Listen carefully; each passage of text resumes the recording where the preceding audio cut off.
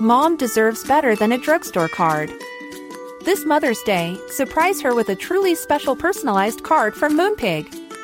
Add your favorite photos, a heartfelt message, and we'll even mail it for you the same day, all for just $5. From mom to grandma, we have something to celebrate every mom in your life. Every mom deserves a Moonpig card. Get 50% off your first card at moonpig.com. Moonpig.com. Planning for your next trip? Elevate your travel style with Quince. Quince has all the jet-setting essentials you'll want for your next getaway, like European linen, premium luggage options, buttery soft Italian leather bags, and so much more. And is all priced at 50 to 80% less than similar brands. Plus, Quince only works with factories that use safe and ethical manufacturing practices. Pack your bags with high-quality essentials you'll be wearing for vacations to come with Quince. Go to quince.com/pack for free shipping and 365-day returns.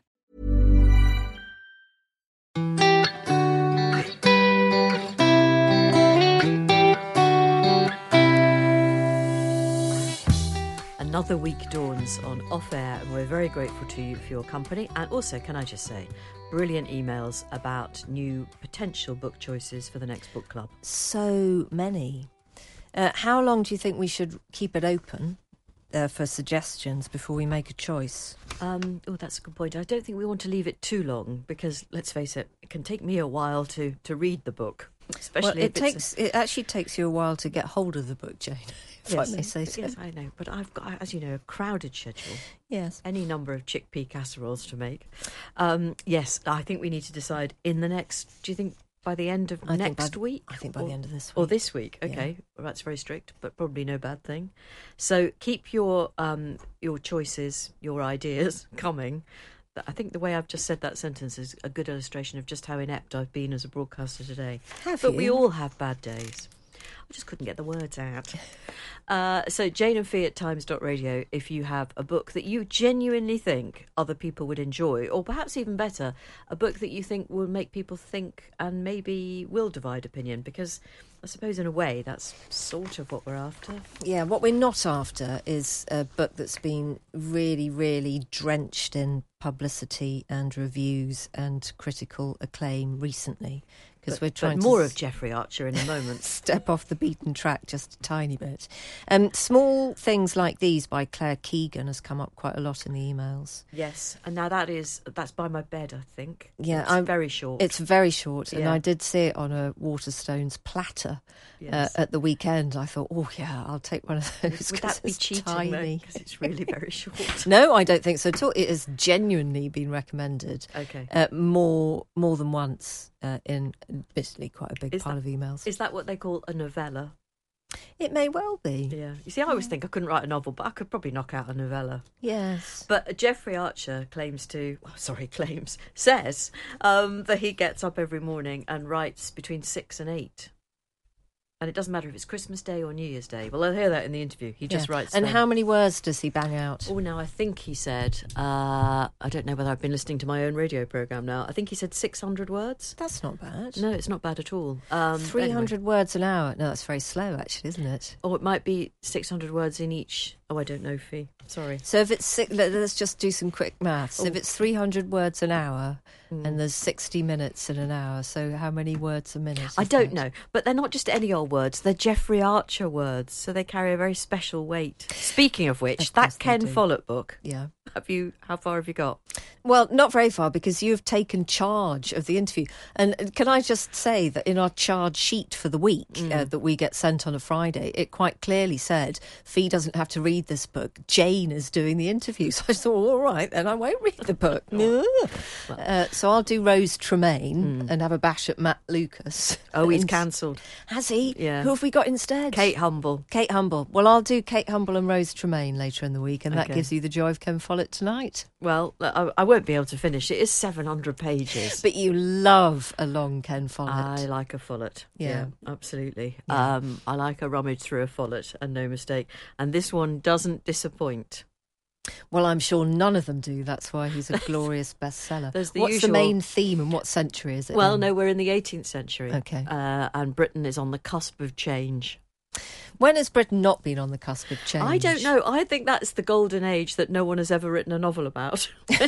Britain is having a quiet time. Well, I suppose you could say that during the very, very long reign of Queen Victoria, we might not have been on the cusp of change. Well, there was the Industrial Revolution at that point, wasn't there? Yeah. Or huge no. Maybe oh, God. Anyway, let's move on to other matters. Because I'm just trying to work out when the Industrial Revolution started. The spinning jenny was this is the era covered by Armour of Light, Ken Follett's latest book. Okay. Yeah, it's another of his historical novels, and it's set in that part of England that he always writes about, and I think it's Kingsbridge, and that there's all sorts of the method. Where is that? Kind of the Midlands? It's sort of the Midlands, but it's never really clear. Oxford is the only real place that's ever referenced. The Methodists are on the rise at this time, and they're regarded as a sort of force for good, and they're anti-Anglican, the Anglican Church, and it's all, honestly, it's actually very fascinating. And no, it is, and there are some dynamic female characters. Do you know what? I think I had an English teacher once who said if you ever put the word actually into a sentence, it's because... Actually, it's not very good. Yeah. But that's not why I put it into that sentence. Okay. But look, we're not focusing... No. We're not focusing on Ken Follett until tomorrow. Focus on Follett will be tomorrow. Yeah. But we do have to talk about your lunch with him, and we'll do that during the interview if that's okay. Yeah, we'll explain what absolutely happened. Yeah. Because I still think that the generosity of Agent V is incredible in that scenario, and I hope Agent V is still listening to this podcast, but if you don't know what I'm talking about, tune in tomorrow. That's a trail, isn't it? I'll tell you what. Yeah, keep them guessing. Superb. God, we've got so many emails over the weekend. Can I just say hello and thank you to the people who have just made suggestions about migraines. What did we end up calling them? We did ask the bloke who should know from the Migraine Trust, and I can't remember. I think now. he said migraine. Okay. Because Joannia, and I hope I've pronounced that right, she suffered from migraines for 25 years, but she went to an osteopathist who pressed a special bit in her neck and therefore managed to take away a restricting blood-bone area. Right. And her migraines have gone completely. I mean, that's one of those miracle cures, isn't it? Yes, that is. That's a bit... Hallelujah. And then there's a very nice one from a guy who says that he wears tinted blue spectacles. And I have thought about doing those in the studio, but I think you'd just laugh at me. No, I wouldn't. I seriously wouldn't. Steve, thank you, Steve, for that suggestion. So that could work. And they stop headaches, really severe headaches developing, do they? Well, I think that's about the type of light that you get from screens. Okay. Yeah. So I think that's probably quite a good suggestion as well. So thank you for all of those. That's very kind, very thoughtful, and let's spread the word. And Anita has emailed about the interview with London Hughes, and she says, and I think this is fascinating, it's a real insight actually, I agree with her 100%. I'm not black, I am Polish, I'm a very white woman, but I totally understand her point. I've been living in England for almost 2 decades, been granted British citizenship, but my life will always be a bit challenging in this country, which I do love and respect. There's always, well, we love Poles, they're hardworking, they're amazing, but as long as they work in the field or factory, as soon as we start climbing the ladder, English people aren't happy about it. You can feel it in the way that they speak to you, or for example, when they go for a drink and don't invite you. People try to convince everybody that they're not racist or bigots, but they would rather not have us close to them. Well, they can stay and pay taxes, but not to speak their language or, God forbid, become successful. Our better cars, holidays, etc. are not appreciated, and that's quite obvious when you look at likes on your Facebook post from holidays. Sad, but who am I to judge? Polish people in Poland sadly aren't much better, but at least they don't create this image of being welcoming, tolerant and open like the British people who try to convince the whole world that that's what they're like. I am glad that London found her place and appreciation. Well done to her. I've still got a lovely farmhouse in Poland, which I would never consider as my retirement place until a party I went to 2 months ago, where a rather drunken Englishwoman said what she really thinks about immigrants and refugees, forgetting that thanks to us, her father can live in a home paid by taxpayers. I mentioned to her what you said about the cost of care in France and how children contribute to it if they like it or not, but it was like pouring fuel on the fire. Needless to say, I'm going to avoid any social gathering with her. I would like London to know that not only black people aren't always welcomed here, but also those white people who simply aren't English. I would like to repeat after Clive Myrie, somebody invited us here. Anita, thank you. And I'm really quite ashamed that people have been horrible to you. Certainly that last drunken English woman at a party is not, she's to be pitied, really, because that's a horrible way to speak to anybody at a party. And I'm just sorry you've been through it. And I think, that is an insight. I'm white, British, and the truth is, I don't know about racism as I live in Britain. I just don't really know about it. And I need to be schooled by those who do know about it. And I think what London said just about the kind of euphemisms that people have used in her professional life to say why they don't want her on a programme and haven't given her an opportunity and haven't celebrated her in the same way that they have male white comics is really interesting. Because you hear that language, don't you? And it's not so overtly racist that it gets called out in the moment. Yeah. But the great phrase that she used was, what was it? The audience won't get you. Yeah. Which is such a weird... it takes away the decision from the person saying it, lumps it onto the audience. It'll be the audience's fault. Yeah. And we don't really know who that audience is. No. We don't really know why they wouldn't like it, but it's just a blanket kind of push you over there thing. Yeah. So it was really good to hear all of London's thoughts, not just the ones about Russell Brand. So this one is about Russell Brand, and it comes from Vicky. And she just wanted to say that for her, quite a few things have come up during the debate about male behaviour in the 1990s. And she said, I watched Sally Rooney's Normal People a couple of years ago. The couple's first sexual encounter and the way they portrayed consent made me cry. Proper deep gasping sobs. I was shocked at my reaction. The level of kindness and consideration by Connor in that moment made me realise that my very first encounters with men were just awful, but I thought that was the way it was. You had to go along with it. If a man wanted you, it was flattering. I should be grateful. Thankfully, I ended up marrying the most caring and thoughtful man, and we have 3 children. I've discussed consent with them all, sons and daughters, at various times through their teenage years, and the message has stuck. But I'm glad at last this is all getting airtime. Of course it should have been called out in the 90s and early noughties, but there was just no sense of wrongdoing on the part of these men. They weren't rapists or monsters. They looked normal, were intelligent, came from good homes and families. It was just so ingrained in them to treat women like this. It's like a horror film. I think women have been brainwashed, and now slowly but surely the brainwashing is wearing off. It's one of many emails that we've got about all the things that people have been talking about with regards to Russell Brand. And I think, Jane, it's just made people rake up memories that even if they aren't really, really traumatic, they're just a bit painful, just quite disturbing. Yes. And they've lain there in the silt for quite a long time now. And then people, not just women, end up revisiting their own reaction and then start to blame. Don't blame yourself. It was a different time. Maybe education is better now. I don't know.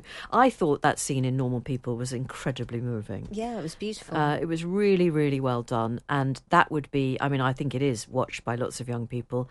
That should be the gold standard of your first sexual encounter. And they should show that in a whatever you want to call it these days, sex education class right at the beginning. Yeah, no, definitely. I'm sure they I know that they put an enormous amount of thought into how they should do that. I have not read the book. No, neither have I. Okay, so I don't know whether it's exactly the same in the book. Okay. No, well, I'm not going to be able to enlighten you there, sister. No, well, you haven't. No, and normally you do. Well, I'm not so sure about that. A little bit of a halt there on that But that's why people like our podcast, for its authenticity. Well, there is that, yes. There has to be a reason why they like it. We don't bloody know. I thought you were going to say we don't like it. Oh, I know I like it. It's a bit much. I do like. I particularly like this from Heather, who says, Okay. "I'm writing to you from my home in Dunedin." Oh, I love this one. In Yeah. New Zealand. And actually, the first paragraph, there's a kind of Netflix series in the first paragraph. Heather says, "I'm the sister of your recent correspondent Clara from Brittany, who wrote to you about her Cindy doll, who lived with her daughter as a single mum in her cardboard box home that Clara had built for her. You might remember that our grandmother was very disapproving of this scandalous situation. However, given what we've since found out about what our grandmother herself got up to, I'll just say that people in glass houses shouldn't throw stones." Right, we would quite like to know what Granny did. Without, is it going to be too much, do you think? No. Might Granny be angry? Granny's still around, she might be cross. Don't know. Well, if we receive an email that has Granny sensitivities in mind, we'll be okay. Okay, we're very sensitive here, so do let us know, Heather, if you can. Anyway, she says, "I'm writing to you today about disallowed baby names in relation to the Australian journalist who named her baby methamphetamine rules. Here in New Zealand, we have quite strict rules about what names are allowed, and every year, in fact, they publish a list of names that were not allowed. There are always names like King, Princess and Duke on the list, because names that might imply the child holds a title are disallowed. I actually think that's a bit unfair, because, I mean, that whole business of titles is slightly absurd, isn't it? So why Yeah. not just go for it? Seems a bit unfair. Anyway, she goes on to say second, third and fifth have also been disallowed, presumably because they showed a lack of imagination. But some disallowed names show plenty of imagination in their alternative spelling, including Justice, With a Y. With a Y. Why can't you call your child Justice if you want to? Well, I suppose because... I see, Justice Jones. They might think, they might think that you can rule over somebody. There's another one, Majesté, spelled Teigh. That's dreadful. That's just Madge, basically, isn't it? Yeah. And then Saint, Saynt. Some names just defy any explanation, like anal. Well, yes. Sex fruit and fish and chips. Who No, please, called their no. child sex fruit? I don't know. But my all-time favourite disallowed baby's name is Tallulah Does the Hula from Hawaii. I like that. I like that very much. Yeah. If I'm ever blessed again, that'll be the name. Are you thinking that might happen? Well, I've just been in the presence of Jeffrey Archer, so you begin to believe that anything is possible. Heather, thank you very much. More of that sort of thing, please. Jane and Fee at Times.radio. Last one from me before we get to the excitement that is Jeffrey Archer comes from Amy, who says, "My best friend Tracy and I thought you might enjoy this. We met over 25 years ago when we realised we were equally bored at a mother and toddler session at a local church. A common bond was formed and we've since supported ourselves in the saddest and happiest of times. Tracy is 1 in a million. We live quite a distance from each other and therefore look forward to once or twice a year finally getting organised to meet up. Tracy jumping on a train that usually breaks down from Shropshire and me cursing at the price of high-speed one from Kent. There was added further to this weekend's meet-up as, in a random act of kindness, I'd ordered a copy of My Sister the Serial Killer for each of us with the brainwave that we could read it, listen to your podcast on Friday and exchange thoughts when we met up. Roll on this Saturday when we both set off, each feeling smug that we'd finished the book in time. Predictably, Tracy's train broke down and I realised my earbuds had no charge, so I couldn't listen to the podcast. But we eventually met outside Kensington Palace as we'd arranged. Cue Tracy in floods of laughter as she broke the news that I'd bought The Serial Killer's Sister by Alice Hunter. Not My Sister, the Serial Killer, by Yinka Braithwaite. How we fell off our smug I've read the book club book perch and dissolved into laughter that returned repeatedly at different parts of the day. Thank you for your part in making our day so memorable. Kind regards. P.S. If at all possible, and we meet the heady heights of being read out, could it be in the first half of the programme in the nicest possible way? Tracy listens to your podcast as bedtime reading, so I often have to fill her in on the content of the second half. What, she just nods off? She does, yes. Yeah. Many of our very, very, very best bits are right at the end of the podcast. Well, I've Jane. always said that. Yeah, I'm going to hang on to that. Yes, absolutely. Yeah, absolutely. Stay till the very, very end, because they've got all these funny things now, haven't they? I mean, there's the man in charge of this radio station's now got a worm that he can show us, and it shows our popularity, doesn't it? The worm has turned. Yeah, it's a little worm that crawls up and down a screen and says whether or not you're performing well. When if the worm turns off, then we're really in deep doo-doo. Yeah. If the worm really, really burrows down, Jane. This is the worm of appreciation, is it? It is. Yeah. Okay. Yeah. So don't let the worm stop moving before the end of the podcast. May your worm wiggle. Right till the very, very end. Here's a fella with still got a bit of wiggle in his worm. It's Jeffrey Archer. Do you think we should just explain, Jane, because I'm not in this interview? No. Because I wasn't in on the show today. So it's you and Jane Mulkerrins. That's right. I believe it was a flirty event between the pair of you and the Jeffrey. I think that would be exaggerating. Okay. I've already been accused today of, quotes, always flirting with older men. I mean, it honestly... Quotes. Well, it wasn't me, no. It just isn't true. Quotes, how could that be, Jane? So I went to a funeral today, so I wasn't in on the programme. So you've done the programme with Jane Mulkerrins and therefore the interview with Jeffrey Archer. So I'm just going to sit back and listen to the masterclass that is the Janes. Well, OK. Thank you, Fee. Our big guest today was Jeffrey Archer. Jane Mulkerrins and I talked to him earlier, and I asked Jane Mulkerrins if she thought he needed any kind of introduction. Maybe a short one. A short Jane. one, OK. International best-selling author. Thank you very much indeed. The blurb on the cover of his latest thriller, which is called Traitors' Gate, says he has spent a lifetime at the heart of the British establishment. He's also been a bankrupt, he's been an MP, he's been to prison, and he's now a member of the House of Never Lords. been bankrupt. Never been bankrupt? No. Faced it. Thank God, avoided it. Right, so Heavy that... debt, should we say? Thank God. You were in heavy debt. debt. Yes, I was in debt for Heavy debt. £400,000. Yeah. But Cain and Abel paid off that debt. And more, Yeah, I would keeps imagine. paying And it more. from what we Yes. hear. Now, is Quite it right. true that Cain and Abel, one of your novels, in case people don't know, is still selling by the truckload?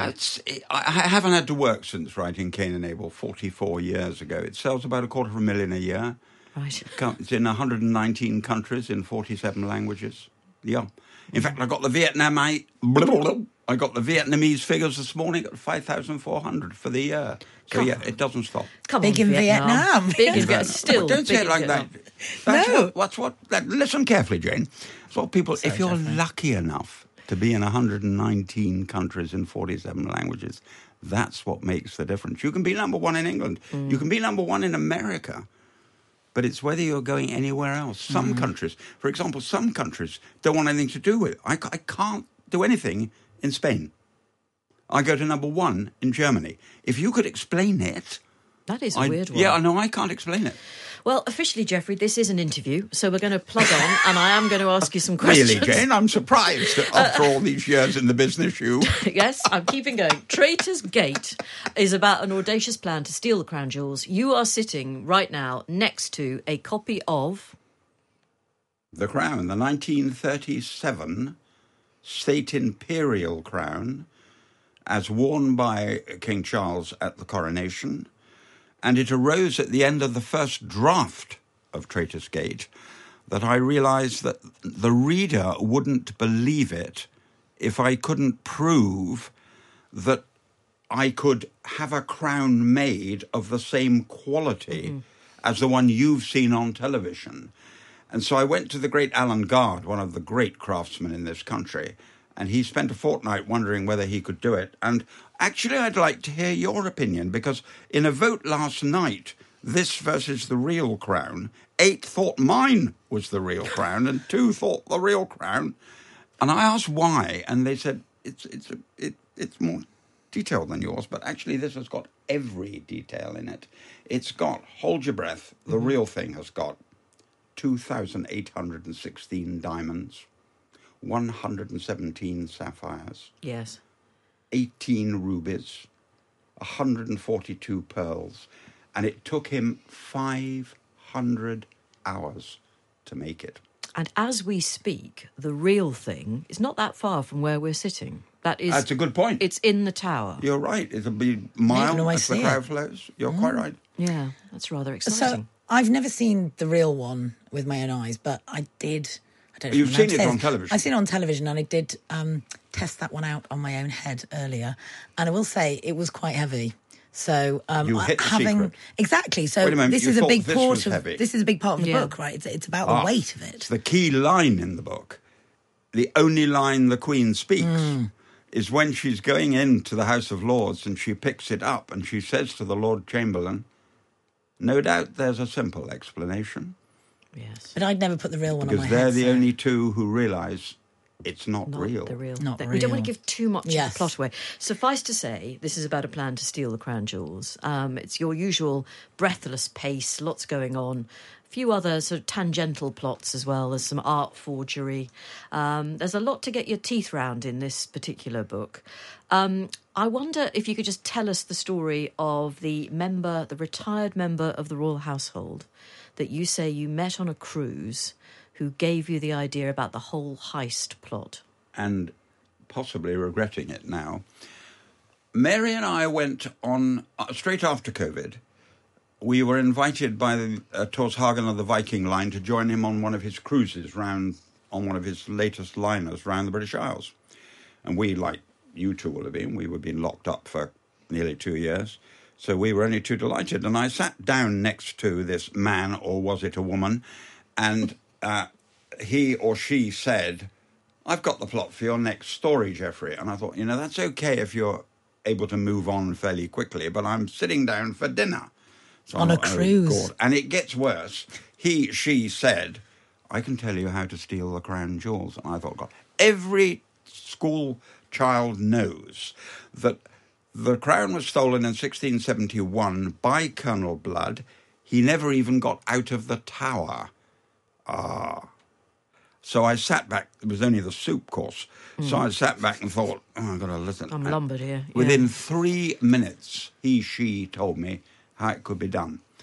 I went back to bed. I didn't sleep that night because I could see how it could be done, but also the amount of research that would have to be done in order for the reader to say, "I believe that, Geoffrey." Because if the reader dismisses it, you've got no story. So the research immediately she had told me was endless. It was the most research I've ever done for any book. Well, do we know, by the way, why Colonel Blood didn't really suffer for that crime? It's all very peculiar, wasn't it? He was a cunning blighter, and he got... it's very interesting. Go back to research. I decided to ask the senior history professor at Cambridge University for that century Right. how he got away with it. And he said, "We don't know, Geoffrey. We do know he saw the king, and we don't know why the king agreed to see him. We think, and we're only guessing, and you know what genuinely clever academics, they never make anything up. And they always say, 'I don't know,' if they don't know. And this very clever man said, 'I don't know, Geoffrey.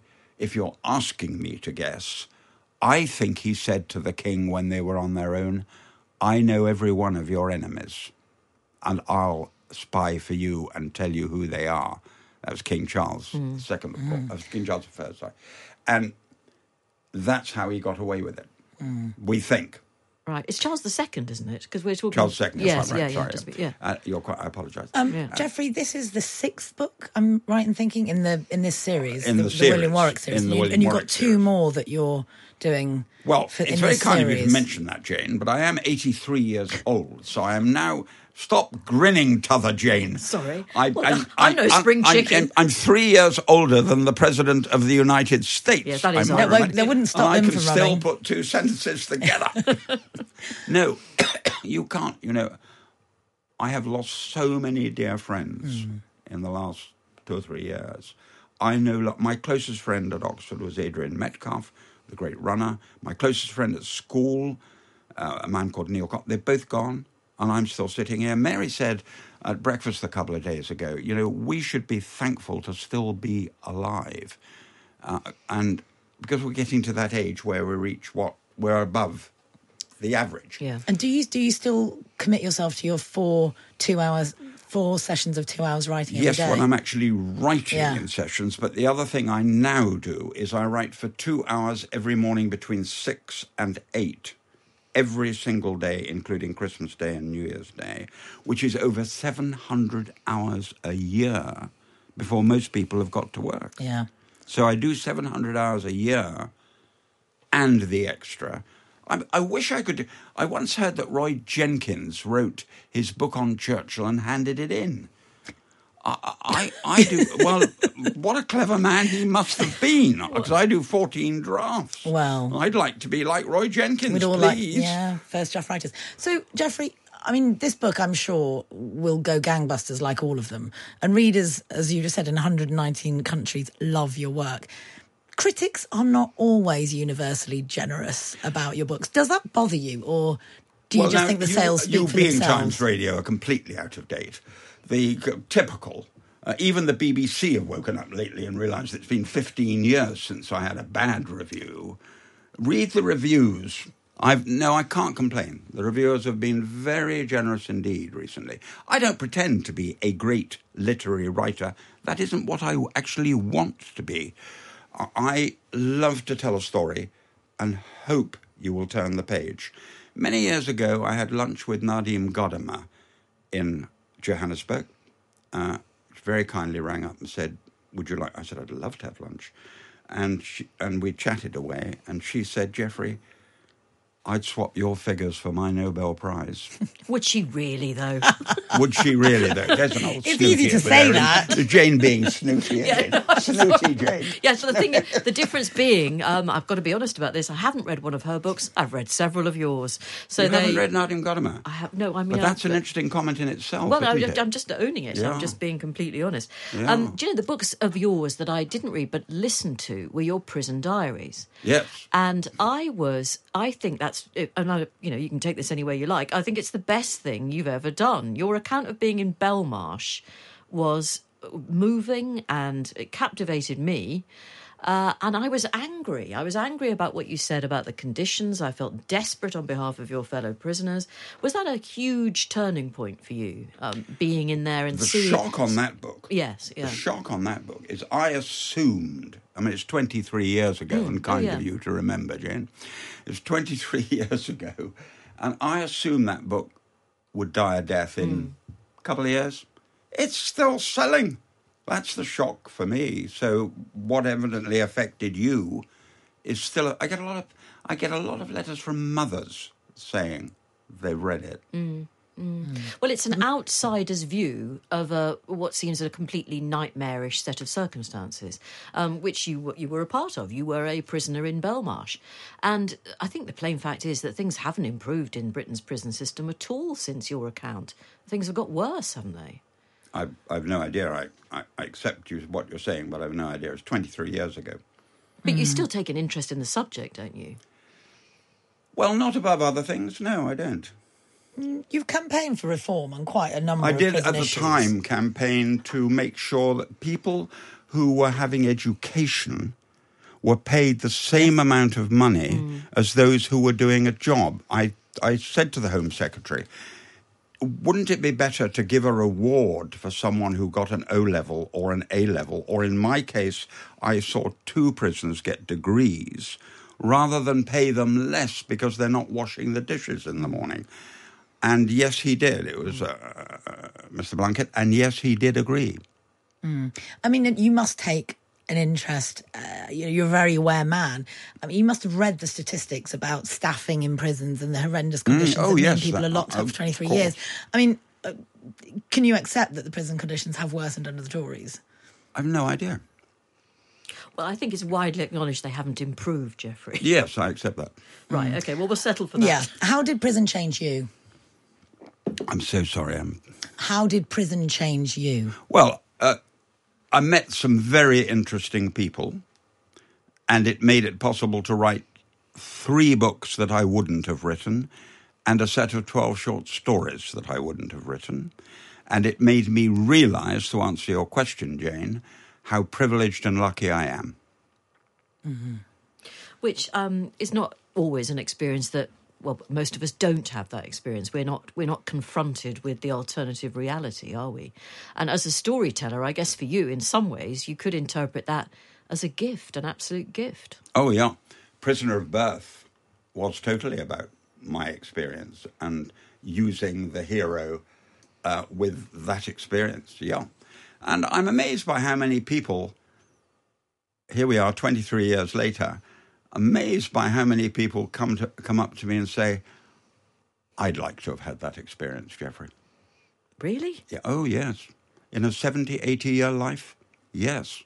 Well, I mean, I was thinking earlier, the great narrative arc of your own life is a truly remarkable tale. Have you never been tempted to do an autobiography? No, I have the next 3 books in my mind if I live that long. But you seriously wouldn't write the story of your own life? No, I wouldn't. I tell you what, I'd read it if I'd you read did. that one. There yeah. you are. But you do, in the way that you just talked about using your prison experiences. I mean, you seem to weave a lot of your own experiences into your stories, and including elements that maybe other people might wish to forget, like being in the Old Bailey, journalist, prison. Is it cathartic to put those things in characters and give them to characters? I say to young people who come to see me about writing, write about what you know about. Write about what your own experiences. I mean, I have the House of Commons, business, sport, whatever it might be, all gets into the books. So I say to young people, for heaven's sake, a lady came to see me who was a hairdresser. And she said, well, you've got a great advantage over me, Geoffrey. You've met so many interesting people and had such an interesting life. Of course you can write. I said, wait a moment. You'll get more stories in a hairdresser than I will ever get. And I said, you use what of your own advantage and write about it, and the reader will know that you've had that experience. Whereas if you decide to write a ghost story because they're in fashion, or you decide to write a horror story or a sex story because you think it'll sell, won't work. Write about what you know about, and I can show you author after author where they have done just that, and they've become international bestsellers without having to bother with sex, violence, or bad language. Mom deserves better than a drugstore card. This Mother's Day, surprise her with a truly special personalized card from Moonpig. Add your favorite photos, a heartfelt message, and we'll even mail it for you the same day, all for just $5. From mom to grandma, we have something to celebrate every mom in your life. Every mom deserves a Moonpig card. Get 50% off your first card at Moonpig.com. Moonpig.com.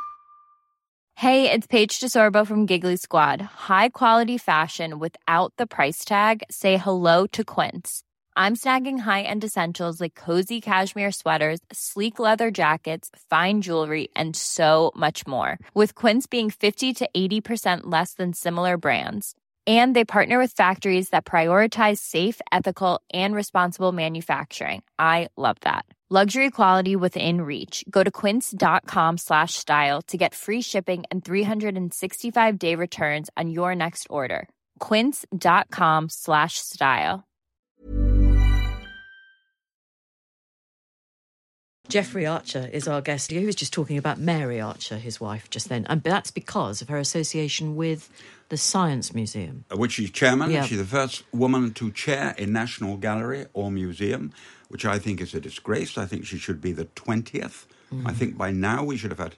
I mean, we've got 6 of the great galleries on Earth, and it's taken them this long to have a woman chair one of them. She loves it, to be honest. She's absolutely coming to the end of her official time at the end of this year, and she's loved every moment, and I think it's going to be hell keeping her indoors and not... Well, don't keep her indoors. Well, no, because she'll head straight for the Science Museum if I don't lock her up. Where do you spend most of your time these days, Geoffrey? Are you between Grantchester and your beautiful-looking house in Mallorca, or are you still in London a bit? Well, I write in Mallorca. I do have a lovely home in Mallorca. But when Mary was chairman of Cambridge University Trust Hospital, we live mainly there.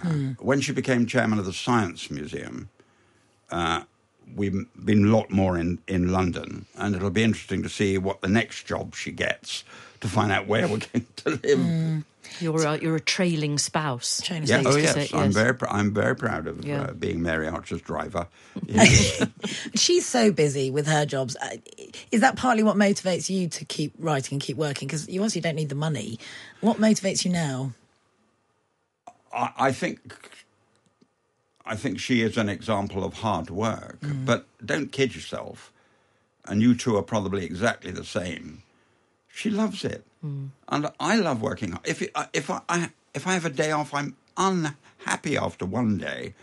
I'm unlivable with after 2, and after 3, I'm tearing things apart. No, I would hate to stop working, and so would Mary. I never remind people that Mary is not a young thing, and she's still running a great empire in the Science Museum, and very proud of the fact the Prime Minister said to her, I want you to get the figures back to what they were pre-COVID, because she was the second most successful museum in the country, and she's missing it at the moment by 4%, and she's determined to get it done before she goes. I wouldn't put it past her. Actually, we should have said, let's talk politics for a couple of minutes. Traitors Gate is set just before the 97 general election, and we all know how that ended. Does it feel the same to you now? Are we looking at a potential Labour landslide sometime next year? I'd be surprised if it was a landslide. I certainly think the Labour Party will win. A lot of it rests on what will happen in Scotland. When the SNP looked as if they'd continue having 90% of the seats in Scotland, I would have said it was difficult for Keir Starmer to turn over 152. Now, some people say, but Geoffrey, it isn't 152. It's Boris Johnson won by 80. He beat the Labour Party by 152 seats, and that's a very big step. Now, if SNP lost, shall we say, for example, 20 seats, I would accept that would be his majority. Right. But your words were, I think your words were overwhelming, or whatever they were. I think it'll be closer than people imagine. And is that in part because Sir Keir Starmer lacks that special Tony Blair sparkle? Tony Blair was a brilliant campaigner. Don't think I've seen much better. And the two people, I was in charge of that election on the ground, and the two people he had working with him were also outstanding. He ran a brilliant campaign. He hardly made a mistake. Whereas the election before, which I thought we'd lose, and John Major won, I thought we'd lose, but Neil Kinnock lost it in his speech in Sheffield. I often say we didn't win that election. Neil Kinnock lost it. But that comes to the point I'd like to make, Jane. Something may happen during the election campaign. It feels like 3 weeks, or it's officially 3 weeks. I can tell you when you're out there, it feels like 6 months. And someone will make a mistake. Someone will do something that gathers every headline. And that's what Neil Kinnock did. And that can happen. Answer your question. If it goes through smoothly for both sides, yes, I would expect the Labour Party to win. But we've been in power. The Conservative Party have been in power for 14 years. Boredom sets in when John Major lost. We've been in power for 17 years. Boredom set in. When Brown lost, they'd been in, I think it was 13 years. Yeah. And they were just... So it's healthy. It's healthy to have a change. Which recent, excluding Rishi Sunak, who has been the most impressive recent Tory Prime Minister, who would you pick? Well, I don't know Rishi Sunak, but I think he comes over as a thoroughly decent Yes, I did say being. Excluding him. Who of the most recent Tory Prime Ministers do you rate? Well, you see, you're doing it again, Jane. Am I? Yes, I can't rate a Prime Minister any better. I work for two. I worked for Margaret Thatcher for 11 years. I worked for John Major for 7 years. If you don't actually work with them, everybody has an opinion and they haven't even met the person. I don't have quite casually those opinions. So I'll answer your question. He comes over as a thoroughly decent man, and he comes over, the thing that impresses me, he comes over with a grasp for detail. And if Margaret Thatcher taught me one thing, it was if you're going to be Prime Minister, you'd better have a grasp for detail.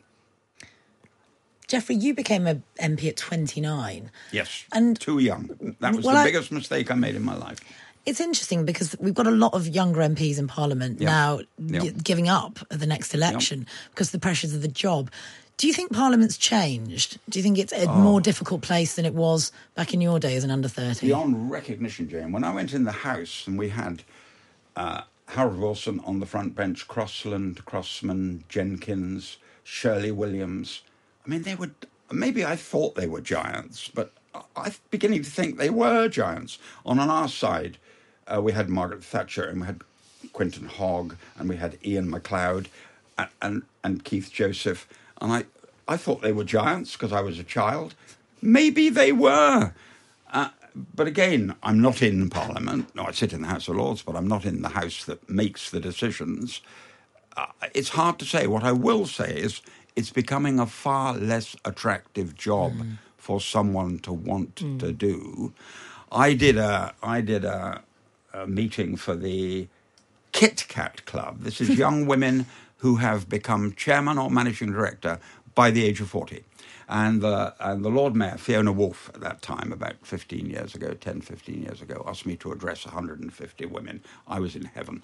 And I was having a real row with this woman at the back. And I said, well, why don't you go into politics?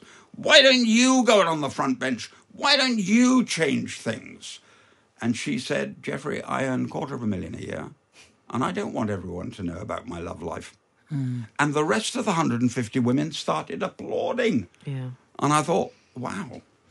So you just said that being an MP was one of your biggest mistakes, becoming an MP. You said that becoming an MP was one of your biggest mistakes at 29. At that age. At that age. Quite right, Jane. Yeah. What else do you regret? Well, no, I regret that. And to tell you why, I said, and I can honestly, I said to Sajid Javid and Nadeem Zahawi, whatever you do, don't go in before 40. Do something, achieve something, then go in.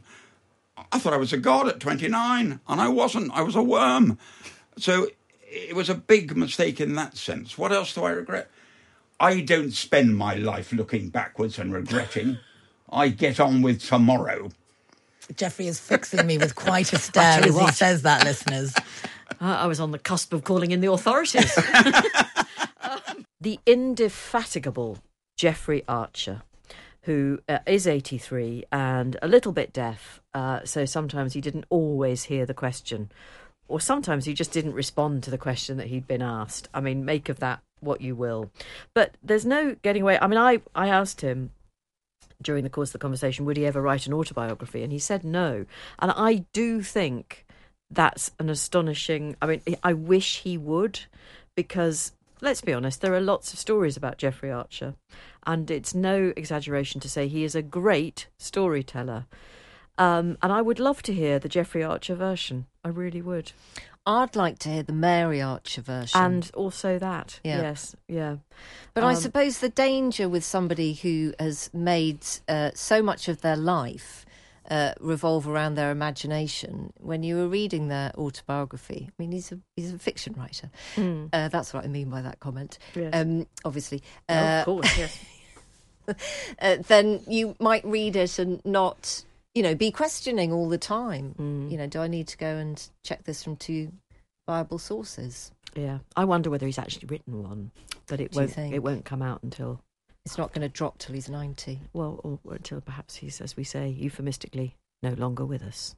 But he was in vigorous health today, so I do wish him the very best. And actually, Mary Archer, you're right, is an incredibly interesting person. Isn't she? Well, yes, now running the Science Museum, and has just got the most astonishing CV.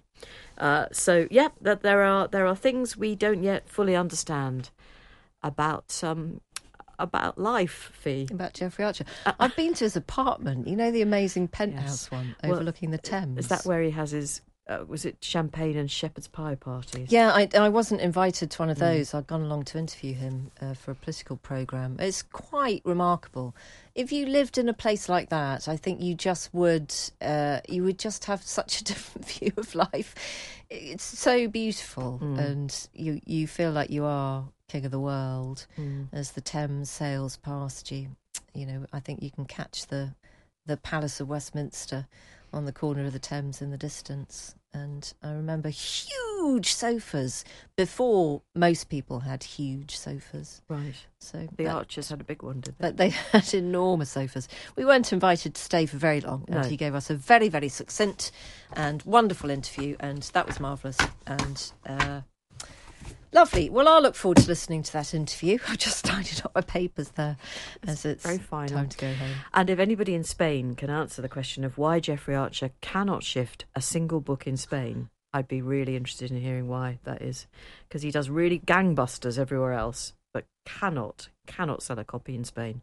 In Spanish. He's had them all translated. Oh, yeah. He hasn't made that basic error of only publishing them in English in Spain and hoping they'll just catch on. No. Well, there would be people who can speak English in Spain. Of course there would, yes. Yes, anyway, so many mysteries, and Ken Follett with us tomorrow. So, if you're a regular listener, you'll know how much that means to me. I shan't get a wink tonight, because I'll be delving back into his book. Jane and Fee... What will you wear? Tonight. Tomorrow. Very thick pyjamas. Tomorrow. I actually think a full-length ball gown. Trumpet sleeves. Because when you went off for your lunch, what was it? At the Ritz, wasn't it? Yes. It was the running joke at the time was you were going to wear a peasant's outfit because the latest novel that he had written, which was just the 1,347 pages, was set in the 7th century or something like that. Yeah. I mean, what I will say about Ken's sex scenes is that there's not a lot of foreplay because the lady, astonishingly, is always prepared. Yeah, well, I think Ken Follett's description of breasts through the ages... Yeah, we've done that. Yes, no, we lives long in my memory. There was an incident. And I tell you what, it's been responsible for me buying some very, very full-cut bras recently, Jane. I've got Ken to thank for that. To keep everything in good order. There is, I mean, I probably won't mention it, but there is a funny scene in, it's called The Armour and the Light, or Armour of Light. Like, it's not a particularly catchy title list, but it's not going to hold his sales back. And there's a woman who, she's actually involved in a food riot because the price of bread has gone up.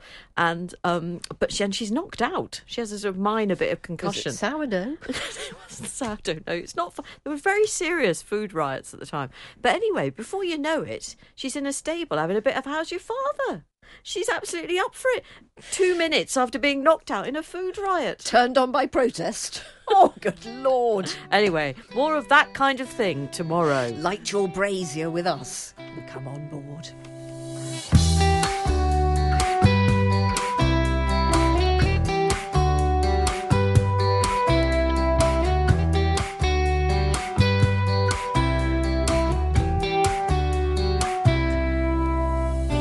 You did it. Elite listener status for you for getting through another half hour or so of our whimsical ramblings, otherwise known as the hugely successful podcast Off Air with Jane Garvey and Fee Glover. We missed the modesty class. Our Times Radio producer is Rosie Cutler, the podcast executive producer. It's a man, it's Henry Tribe. Yeah, he's an executive. Now, if you want even more, and let's face it, who wouldn't, then stick Times Radio on at 3 o'clock Monday until Thursday every week, and you can hear our take on the big news stories of the day, as well as a genuinely interesting mix of brilliant and entertaining guests on all sorts of subjects. Thank you for bearing with us, and we hope you can join us again on Off Air very soon.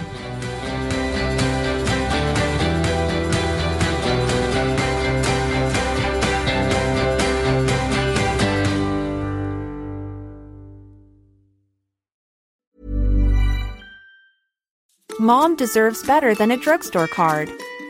This Mother's Day, surprise her with a truly special personalized card from Moonpig. Add your favorite photos, a heartfelt message, and we'll even mail it for you the same day, all for just $5. From mom to grandma, we have something to celebrate every mom in your life. Every mom deserves a Moonpig card. Get 50% off your first card at Moonpig.com. Moonpig.com. Planning for your next trip? Elevate your travel style with Quince. Quince has all the jet-setting essentials you'll want for your next getaway, like European linen, premium luggage options, buttery soft Italian leather bags, and so much more. And is all priced at 50 to 80% less than similar brands. Plus, Quince only works with factories that use safe and ethical manufacturing practices. Pack your bags with high-quality essentials you'll be wearing for vacations to come with Quince. Go to quince.com/pack for free shipping and 365-day returns.